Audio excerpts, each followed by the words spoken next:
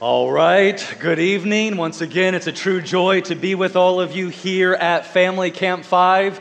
I do want to start our time here this evening by just giving a word of thanks to Phil and Dave and Willie and our fearless program chairman, Jared. They have done a great job in making this week just a fantastic week. And I know we're at the beginning of the week, but Still, it's been a great week thus far, and pending the sovereignty of God in a negative way, it's going to continue to be a great week. And so I just want to give a shout out, a word of thanks to those four gentlemen, Phil, Dave, Willie, and Jared.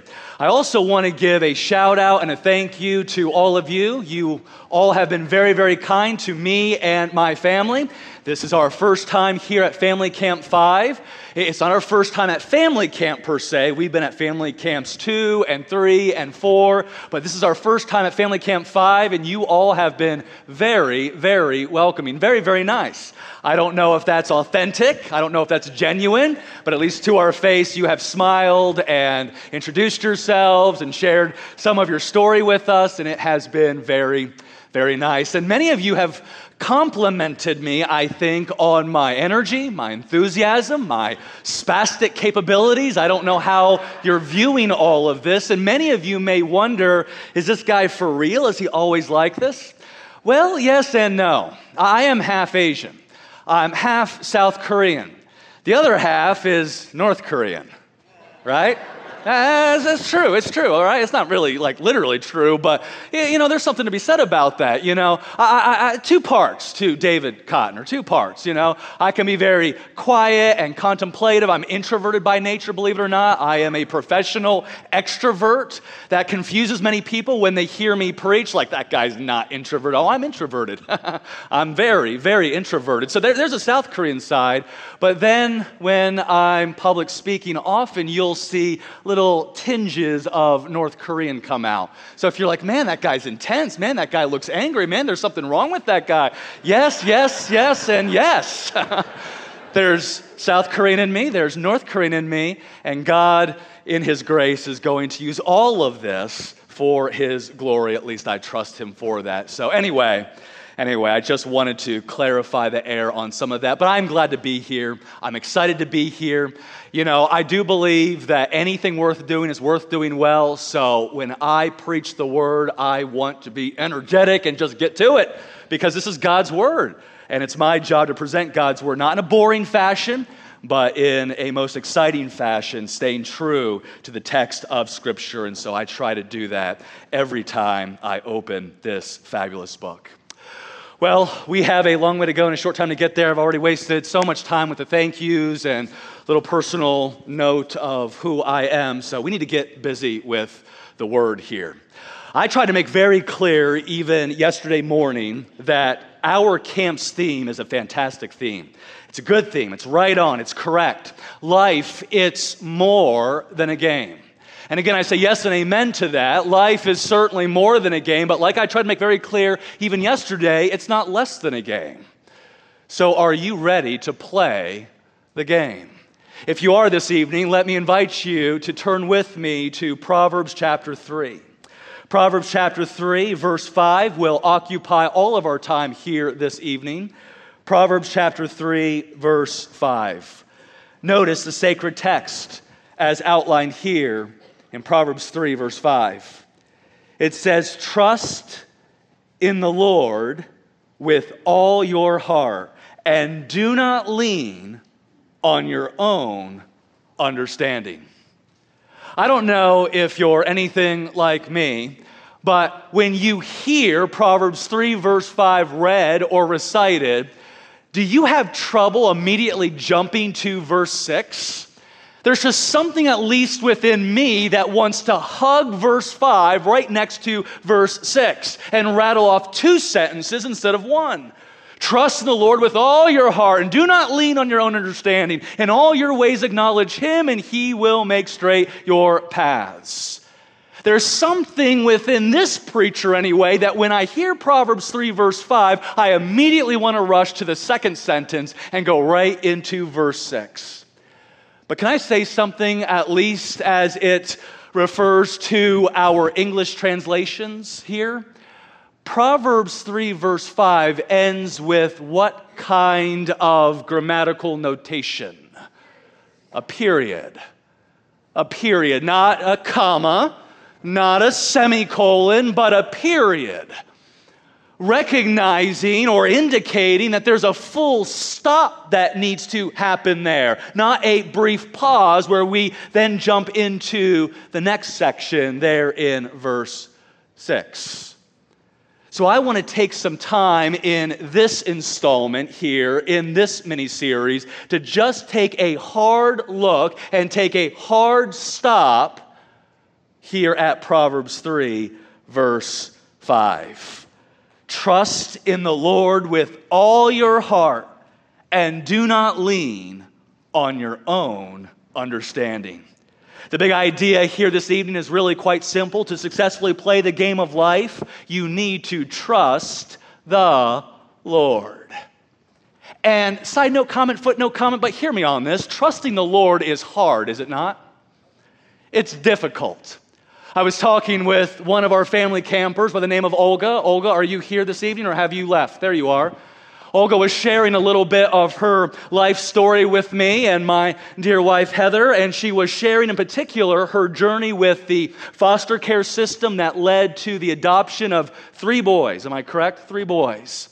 And she said something in that little conversation there in Jensen that really just hit me like a ton of bricks. She said that as she was going from fostering to adopting, she knew that she needed to trust the Lord, but then she said, without much thought to it, it just came so naturally to her. She said, but trusting the Lord is hard. It's scary. Trusting the Lord is scary.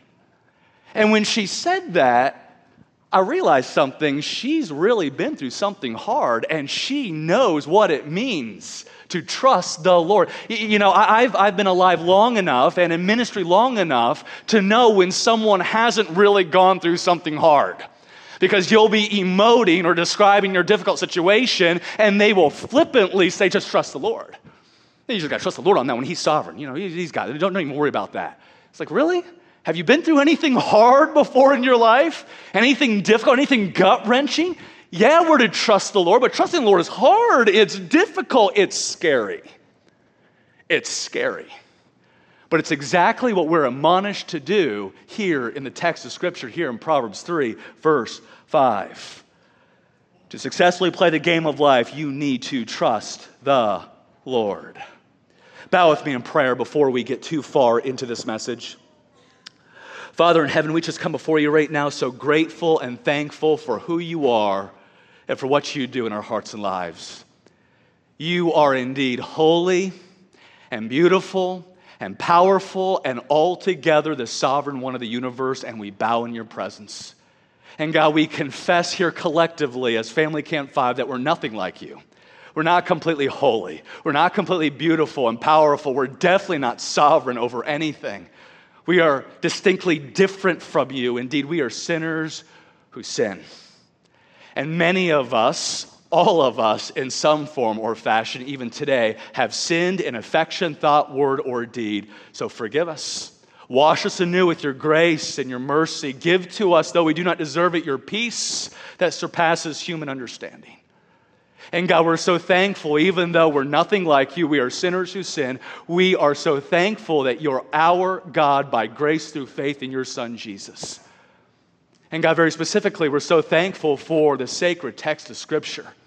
You did not leave us to our own devices. We don't have to meander about aimlessly in this life trying to figure things out. No, you've given to us your Son and your Spirit and your Word, and we're so grateful for these things. Specifically, your Word here this evening. And oh, how your Word is true. Help me to preach like it's true. Oh, how your Word is true. May they listen like it's true. Oh, how your word is true. Would you transform us all by your word of truth, specifically here in Proverbs 3, verse 5. For it's in Jesus' good name. Amen. Well, it's confession time here at IRBC. It's confession time here at Family Camp 5. As I contemplate Proverbs chapter 3, verse 5, I need to confess that even as a pastor, I struggle to live out the admonition that's found in Proverbs 3, verse 5. In many ways, Proverbs 3, verse 5 is very easy to study and very easy to preach. This is not rocket science. This is not brain surgery. Trust in the Lord with all your heart and do not lean on your own understanding. But I must confess to you that as a Christian pastor, I've been pastoring now for almost 9 years, I still find it a struggle to live out the admonitions found here in Proverbs 3, verse 5. Let me be very transparent, and hopefully my transparency is helpful and not a distraction to you. But I find that transparency is needed in many of our churches and in Christianity in general. So hopefully my transparency is helpful, not a distraction. Let me paint for you a very common scenario that happens on many Sundays. Let's say it's a given Sunday, I'm done preaching, and after I'm done preaching, I have 5 distinct conversations with 5 different people. I'll probably have more conversations than that, but for sake of time and brevity, I'll outline 5. After I'm done preaching, someone approaches me and says, "Pastor, please keep me in your prayers. I just found out I have cancer." The second conversation, someone zips on by and says, "Hey, Pastor, hey, real quick, I know you're busy, but give me a call sometime this week. I got something I need to talk to you about." Conversation 3 is a dear couple. They come up almost bouncing to me, Pastor, we're finally engaged. Check out my ring. Hey, we've chosen some dates as possibilities for our wedding day. Could you check your calendar to see if any one of these dates would fit into your schedule? Conversation number 4 goes something like this. Older guy comes up, concerned look on his face, and he says, "Pastor, attendance seemed down today. And by the way, so-and-so has been gone for 3 weeks now. I wonder if something's going on." Conversation 5 is little Miss Old Lady, who's always filled with an encouraging word, and she comes up to me and says, "Pastor," and she says this every Sunday, "what a nice sermon. Thank you so much for preaching God's word," and then she walks off. 5 distinct conversations with 5 different groups of people, very common, very normal, very natural in the life of a church and when it comes to a pastor and his people. But do you know what I am tempted to do hours after those 5 distinct conversations? It's now Sunday at 2 p.m. You know what I am prone to do? My wife can tell you, my kids can tell you. I am prone to analyze and reanalyze and reanalyze again all 5 of those conversations. That is, I will think over and over and over and over and over and over and over again every single one of those conversations, parsing out exactly what they said and what they possibly meant by what they said. With the first situation, "Pastor, please pray for me. I just found out I have cancer. I've made a promise in that moment to dear so-and-so that I would pray for them." So I think to myself as I'm hyperanalyzing the situation, did I write that down? Did I put that into my planner? I promised I would pray for so-and-so. It's the pastor's job, literally his job, to pray for his people. Did I write that down? So I'll check and I'll double check and I'll triple check. And then I'll think to myself, she has cancer. She has cancer. I hate cancer. Here we go again. Our church has been struck with cancer so many times. I hate cancer. Why does cancer even have to be a thing? And I'll think and I'll analyze and hyperanalyze, and all of that leads to anxiousness, sadness, a form of depression, and definitely some twinges of OCD. With that second conversation in which the person comes up and is very adamant that I need to give them a call because they want to talk to me about something, you can imagine that hours later, what am I thinking? What does so-and-so want to talk about?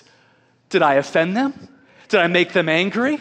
Are they about to leave the church? Do they hate me? Like, what's going on? What do you mean, give you a call? There's something you want to talk to me about. Can you be any more cryptic than that? Can you just cut to the chase and tell me, what do you want to talk about? Little side note comment, footnote comment. If you're a church member and you need to talk to your pastor, it would be very helpful if you said to your pastor, this is not an emergency, I love you and do not hate you, I do not plan to leave the church, I just simply need some counseling on this or that situation. Please don't be cryptic. Thank you. Yes. But hours after that conversation, I'm hyperanalyzing the situation, and by the time I'm done hyperanalyzing the situation, I've concluded that so-and-so hates my guts, and I probably hate them too. The result is I'm anxious, I'm sad, I'm depressed. I'm definitely OCD. That third conversation in which that bubbly couple has come up and said, hey, we're engaged now, check your calendar, see if any of these dates would work. Of course, I'm hyperanalyzing the situation. Did I write down to actually check my calendar concerning that situation? Then I think through my premarital counseling and think to myself, oh my goodness, is it even any good? Do I have good premarital counseling? Is it old and stale? Do I need to update it? Then I start thinking about marriages and how many of them end in divorce. And just like with the cancer situation, I think to myself, why does divorce even need to be a word?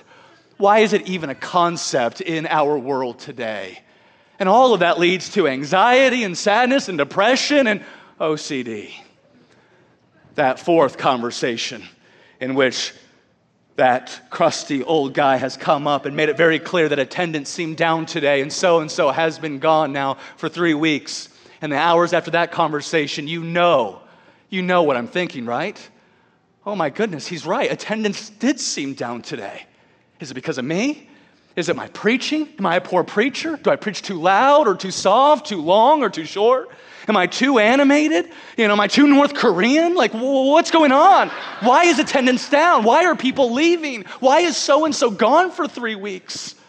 What's going on? All of that leading to anxiety and sadness and depression and OCD and that fifth conversation. Like, what could I possibly hyperanalyze about little old granny coming up saying, nice sermon? I'll tell you what I can hyperanalyze. Was she for real? Was my sermon actually nice? Or was she just being nice by saying the sermon was nice? Maybe she's a fraud herself and she thinks my sermon was bad. I'm a bad preacher. I need to up my game. I need to go back to school. Do I even know anything about this book? All of that leading to anxiety and sadness and depression and OCD. I probably belabored the situation here. I'm just trying to paint a picture. I'm trying to confess. I'm trying to be transparent. I'm trying to be honest that as we approach the sacred text here in Proverbs 3, verse 5, I know what it says. I know what it means, and I'm ready to serve it up to you and say, thus saith the Lord. But I need you to understand that the vessel being used to communicate truth is still working on figuring out how to do this in the real of my life. In the Sunday through Sunday of my real life. I'm still trying to figure out how all of this works. And I know you guys are in different places. Not all of you are pastors. You've got different situations, different conversations for sure. But I know that you're more like me than unlike me. And some of you get it. Some of you know what it's like to really struggle with trusting the Lord in the Monday through Saturday of your real life. I Googled my symptoms in preparation for this message. I Googled my symptoms on WebMD, which only increases my symptoms and my anxiety and sadness, depression, and OCD. But I plugged in all of my symptoms into WebMD, and here's what WebMD spit out.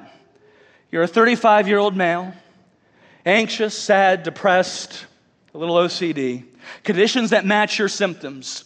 Everything from generalized anxiety disorder to phobic neurosis, which again only increases all of my symptoms. And I'm like, okay, all right, I'm about to preach the sermon. What is wrong with me?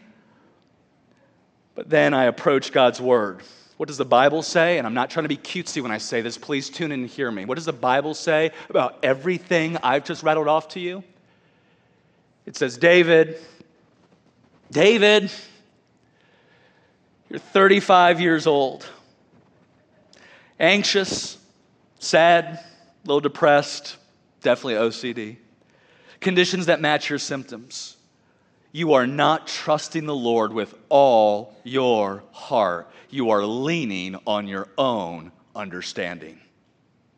Now, side note comment, footnote comment, especially for you doctors, nurses, medical professionals in the house, please hear me and do not tune me out. I in no way, shape, or form am discrediting doctors, nurses, and the medical community. I in no way, shape, or form am trying to discredit even WebMD. I'm not trying to have this false dichotomy of WebMD and the Bible over here. When it comes to holistic soul care, if I can use that phraseology, some of you are familiar with that phraseology. When it comes to holistic soul care, what is needed is both an emphasis on the physical and immaterial aspects of man, the mind, body, the soul, and the spirit. Okay, so I'm not discrediting the medical community at all, but I am saying this, and I want you to hear me carefully. A lot of what passes as disorders and medical problems are in fact sin problems, giving birth to mind-body problems, and the ultimate remedy is found in God's Word. That's what I mean, and I mean what I say, and I say what I mean, okay? And if you didn't like that phraseology, I actually meant all that. I meant all that. A lot of what passes as disorders and medical problems are in fact sin problems, giving birth to mind-body problems for sure, but the ultimate remedy is found in God's Word. I am so tired of everything having a label. Everything has a label. God's Word, if you want to use the term label, God's Word has labels. You know, we want to slap on things like you got generalized anxiety disorder. You got phobic neurosis. No, the Bible is clear. You're not trusting the Lord. You're not trusting the Lord. You're in fact leaning on your own understanding. So how do we trust the Lord in real life? How do you do this in the Monday through Saturday of your real life? And I'm not talking about the Monday through Saturday here at camp. It's easy to trust the Lord and praise Jesus at church camp. It's much more difficult in the Monday through Saturday of real life when you're back at home, right? In your community, at your place of employment. It's real hard to trust the Lord in the real of your life. How do we do this? Well, let's tackle Proverbs 3, verse 5 from back to front, because it'll be fun to do that. We'll start with the back half of verse 5, then work our way to the front half. We'll start with the negative aspect of verse 5, and then go to the positive aspect. But first, cookies on the low shelf. In order to trust the Lord in the real of our lives, we, number one, thoughtfully and willingly practice intellectual humility. That's the last half of verse 5. And secondly, we thoughtfully and willingly practice heartfelt submission. So just two blanks. If you are a note taker and you're filling in your blanks, there are your blanks. How do we trust the Lord in real life? We thoughtfully and willingly practice intellectual humility and heartfelt submission. Let's tackle these one by one as far as the text of Scripture is concerned. Number one, we thoughtfully and willingly practice intellectual humility. This is how we trust the Lord in the real of life. Notice the end of verse 5. And do not lean on your own understanding. Don't lean, don't rest upon, don't place your full weight upon your own understanding, your own intelligence, your own thoughts, or the logical reasoning of your mind. Do not place your full weight upon your own understanding, your own mind. Your own mind. Because can I say something? Your mind is finite and small. And so is mine. Now, objectively, in a room this size, in any room filled with people, there's actually the smartest individual in the room, okay? Now, if you're here and you think you're the smartest individual in the room, you've got humility problems, that's another sermon for another time, okay? But very objectively, black and white, there is someone in this room who is literally the smartest by IQ and education, right? There is someone in this room who is the smartest individual in this room. So let's say it's you. Let's just flatter you and say it's you. Okay, it's you. You're the smartest person in this room. Even if that were true, your mind, your brain, is finite and small. When you stack it to the other geniuses in this world, and definitely when you stack your mind, your brain, next to God's. And I meet so many people in pastoral ministry that don't seem to understand that their understanding of things in their mind, in their brain, is finite and small. I have people after a service come up to me in my office and with tears in their eyes, angry tears in their eyes, and a clenched fist. If God is so good, why did he allow this to happen to my wife? If God is so good, why did God allow this stuff to happen to my kids? They were abused in that situation. I don't understand why bad things happen to good people. I don't understand how we can call God a good father when all this mess has taken place in my life. And I'm not trying to beat up on such people. As a pastor, I need to be kind and empathetic and patient with all. But in that moment, there's a part of me that just wants to say, you don't see the full picture. And of course, as a pastor, in a moment like that, you just can't blast people with that, 30,000-foot truth, but there's some truth there. You don't see the full picture. As nasty as the situation is, you don't see the full picture. Illustration might help. How annoying would it be if you had Friday night movie night? It's Friday night movie night, and you're watching a movie. Of course, you're watching the Lord of the Rings trilogy, because that's what is awesome to do on a Friday night, right? And you're watching these movies, and you're now at the Two Towers, that middle DVD, the middle of the story. And you have a friend waltz in to your living room, eat your pizza, sit on your couch, never seen these movies before. And, he's watching for 15, 20, 30 minutes. And then he gets all fed up, pauses the movie and goes, I'm done. I am done. The darkness is winning. The orcs are advancing. The good are not winning. This is bad. I'm done. I'm done with this. This is depressing. This is awful. This is bad. I'm done with this. I'm out of here. What would you say to your friend after you punch them in the face? What would you say to your friend? In the name of Jesus, you would punch them. What would you say to your friend? Unpause the movie, bro. Unpause the movie. The story's not over yet. Yes, we're halfway through this trilogy. The darkness is advancing. The orcs are menacing. The good guys seem to be losing, but the story's not over yet. And you've got family and friends that need to know this from you. The story's not over yet. You don't see the full picture. Again, I don't know why certain things happen. I don't know why children are abused. I don't know why, death in awful ways takes place into our families and friend units. I don't know. I don't have all the answers. I don't think I ever will. But I do know the story's not over yet, and our understanding in our minds and our brains is finite and small. We just don't see it all. And so this admonition is clear. Do not lean on your own understanding. Why? Because your brain is finite and small. It doesn't see the full picture. Your mind by itself is not worth trusting when it comes to the decisions of life and the morality of life. You need God's mind on the matter. You need God's truth on the matter. You need God's wisdom on the matter. Where is that found? This book. Read your Bible. Pray every day. Don't tune me out. Oh, there we go again with every preacher saying that. Listen, good preachers will tell you that. A doctor always has back pocket information for you. Eat healthier and work out. More vegetables, a little bit more cardio. A good doctor is going to tell you that. A good preacher, amongst many things, is going to say, read your Bible and pray every day. Because when you do that, you reorient your heart, you reorient your life around the Lord, and you're better able to trust Him in the real of your life. Side note, comment, footnote, comment. Sorry for all the side note, comments, footnotes, but here's another one for you. How do you know if you're actually trusting the Lord in the real of your life?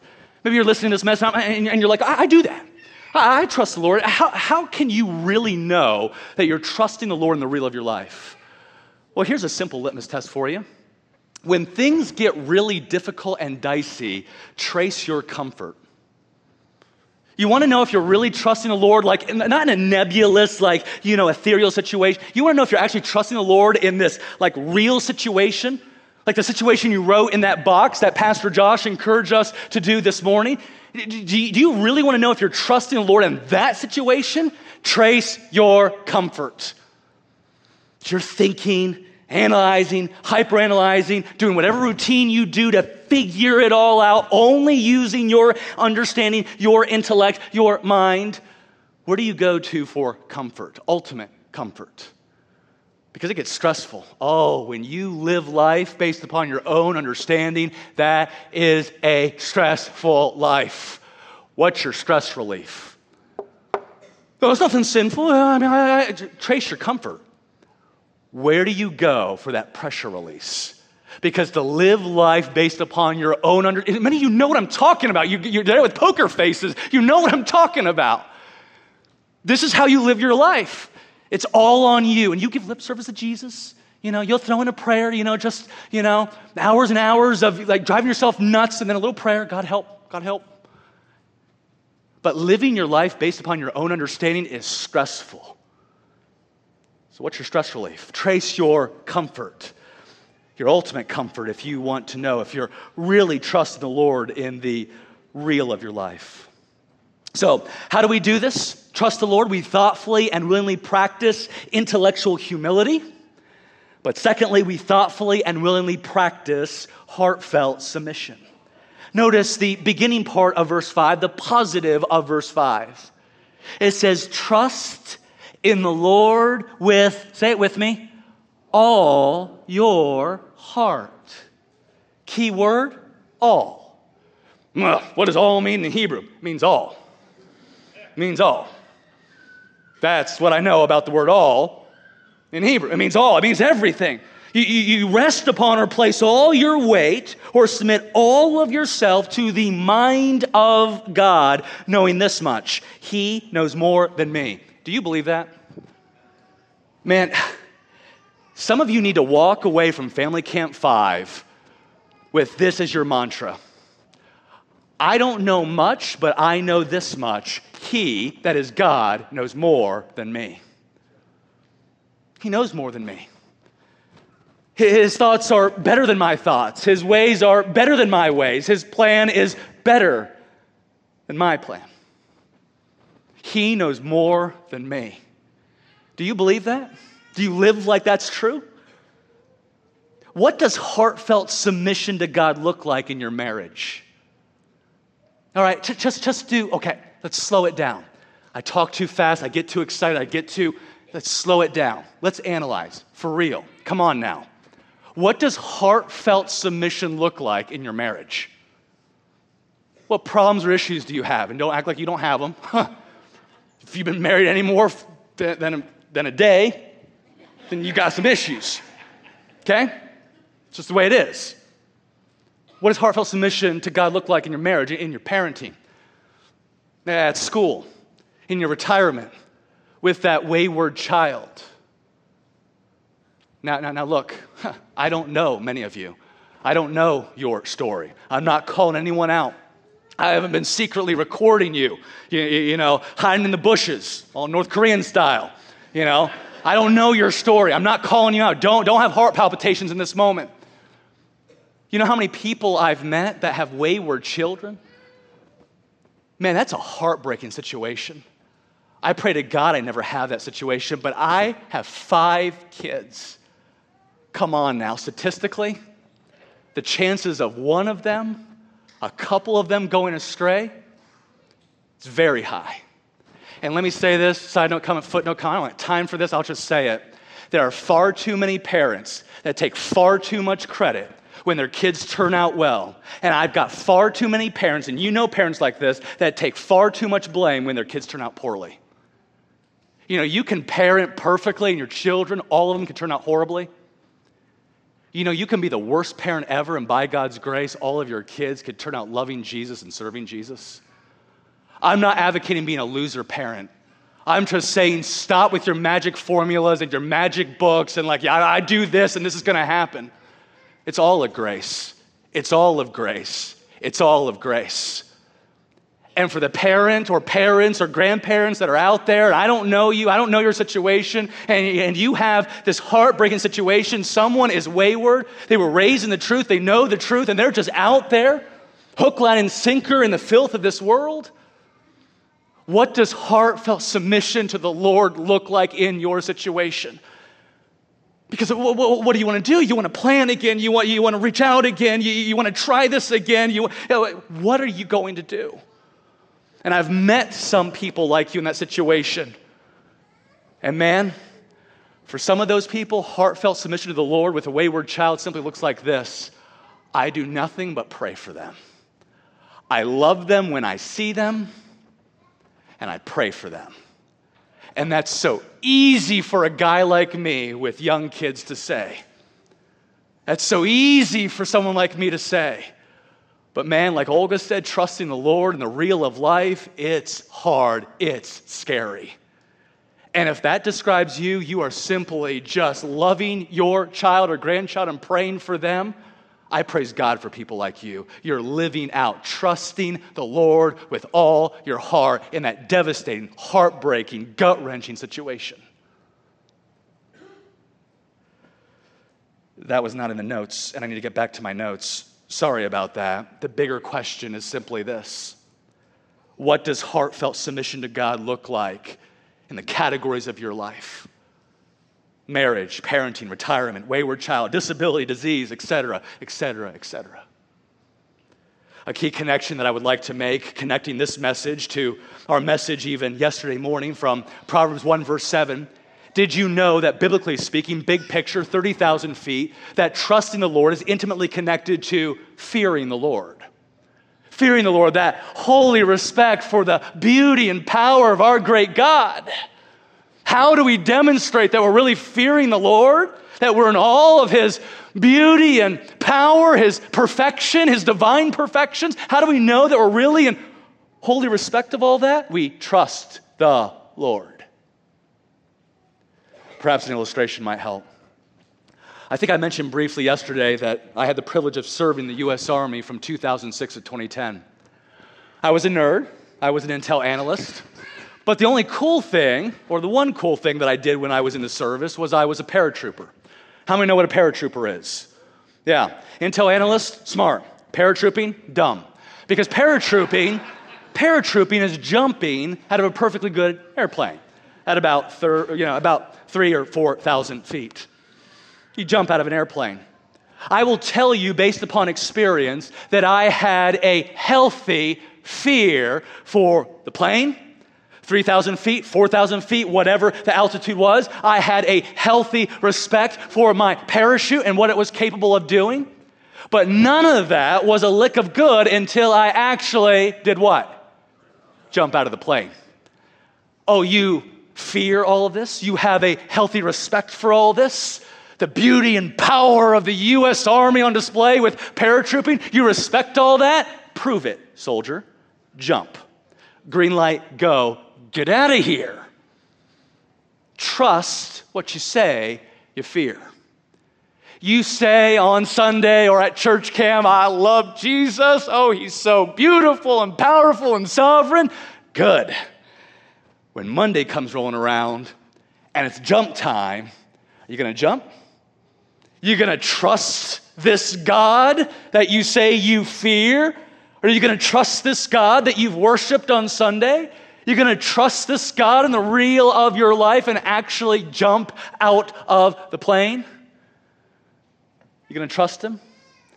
We got too many Christians in churches today that fear the Lord to a degree, but not really because they're not trusting the Lord in the real of their life, in marriage, parenting, retirement, wayward child, whatever the case might be. Notice again Proverbs 3 verse 5, it says, trust in the Lord. So like the fear of the Lord, who are we trusting? The Lord, Yahweh, the self-existent one, the sovereign of the universe. It is He that we trust, not ourselves, not our understanding, not our intellect, not our mind. We're trusting the Lord. And we're trusting the Lord how? Trust in the Lord with all your what? Heart. Something we'll talk about extensively in tomorrow's message from Proverbs 4, verse 23. But it's interesting that we trust the Lord, we follow the Lord with our hearts, but we don't trust or follow our hearts. Why? Because contrary to Disney Plus, your heart, i.e. your mind, isn't worth trusting. Oh, man. I want to go on with that. I want to push more on that. Do you get that? Your mind, your heart is not worth trusting. Your emotions, can I stack that on there too, is not worth trusting. Your feelings are funny, fickle, fleeting things. Don't trust them. We trust the Lord with all of our hearts. The bottom line is we don't know everything. We don't see the full picture. But God does. He knows everything. Do you get that? Okay, you're tuning out, you're packing up, you're ready to go. I'm almost done. Don't do that to me. Just give me one more minute. 8:10, I'm supposed to be done. Phil said it, or he fires me. Okay, listen. You don't know everything, but God does. He never has to learn something new every day. Let that sink in and blow your mind. You can trust Him. He knows everything. So you can place your full weight upon Him, fully trusting Him, jumping out of the plane. He's got you. He's always had you. Paul David Tripp states it best when he says, I'm increasingly persuaded that there are only two ways of living. One, trusting God and living in submission to His will and His rule, or two, trying to be God. End quote. There it is. Thank you, Paul David Tripp. Yes, that's what I'm trying to say. You can either trust the Lord with all your heart, or when you get back home from Family Camp 5, you can assume the throne and play God. And oh, by the way, that's called idolatry. That's wrong. That's bad. Stop it. Don't do that. Trust the Lord. Don't trust your own understanding and try to be God. Let God be God and trust Him. Amen? Time has evaporated, and it's 8:10, so Phil can't fire me. I got more sessions to go, but this has been good. Let's look to the Lord in prayer at this time. Father in heaven, how grateful and thankful we are for your holy word.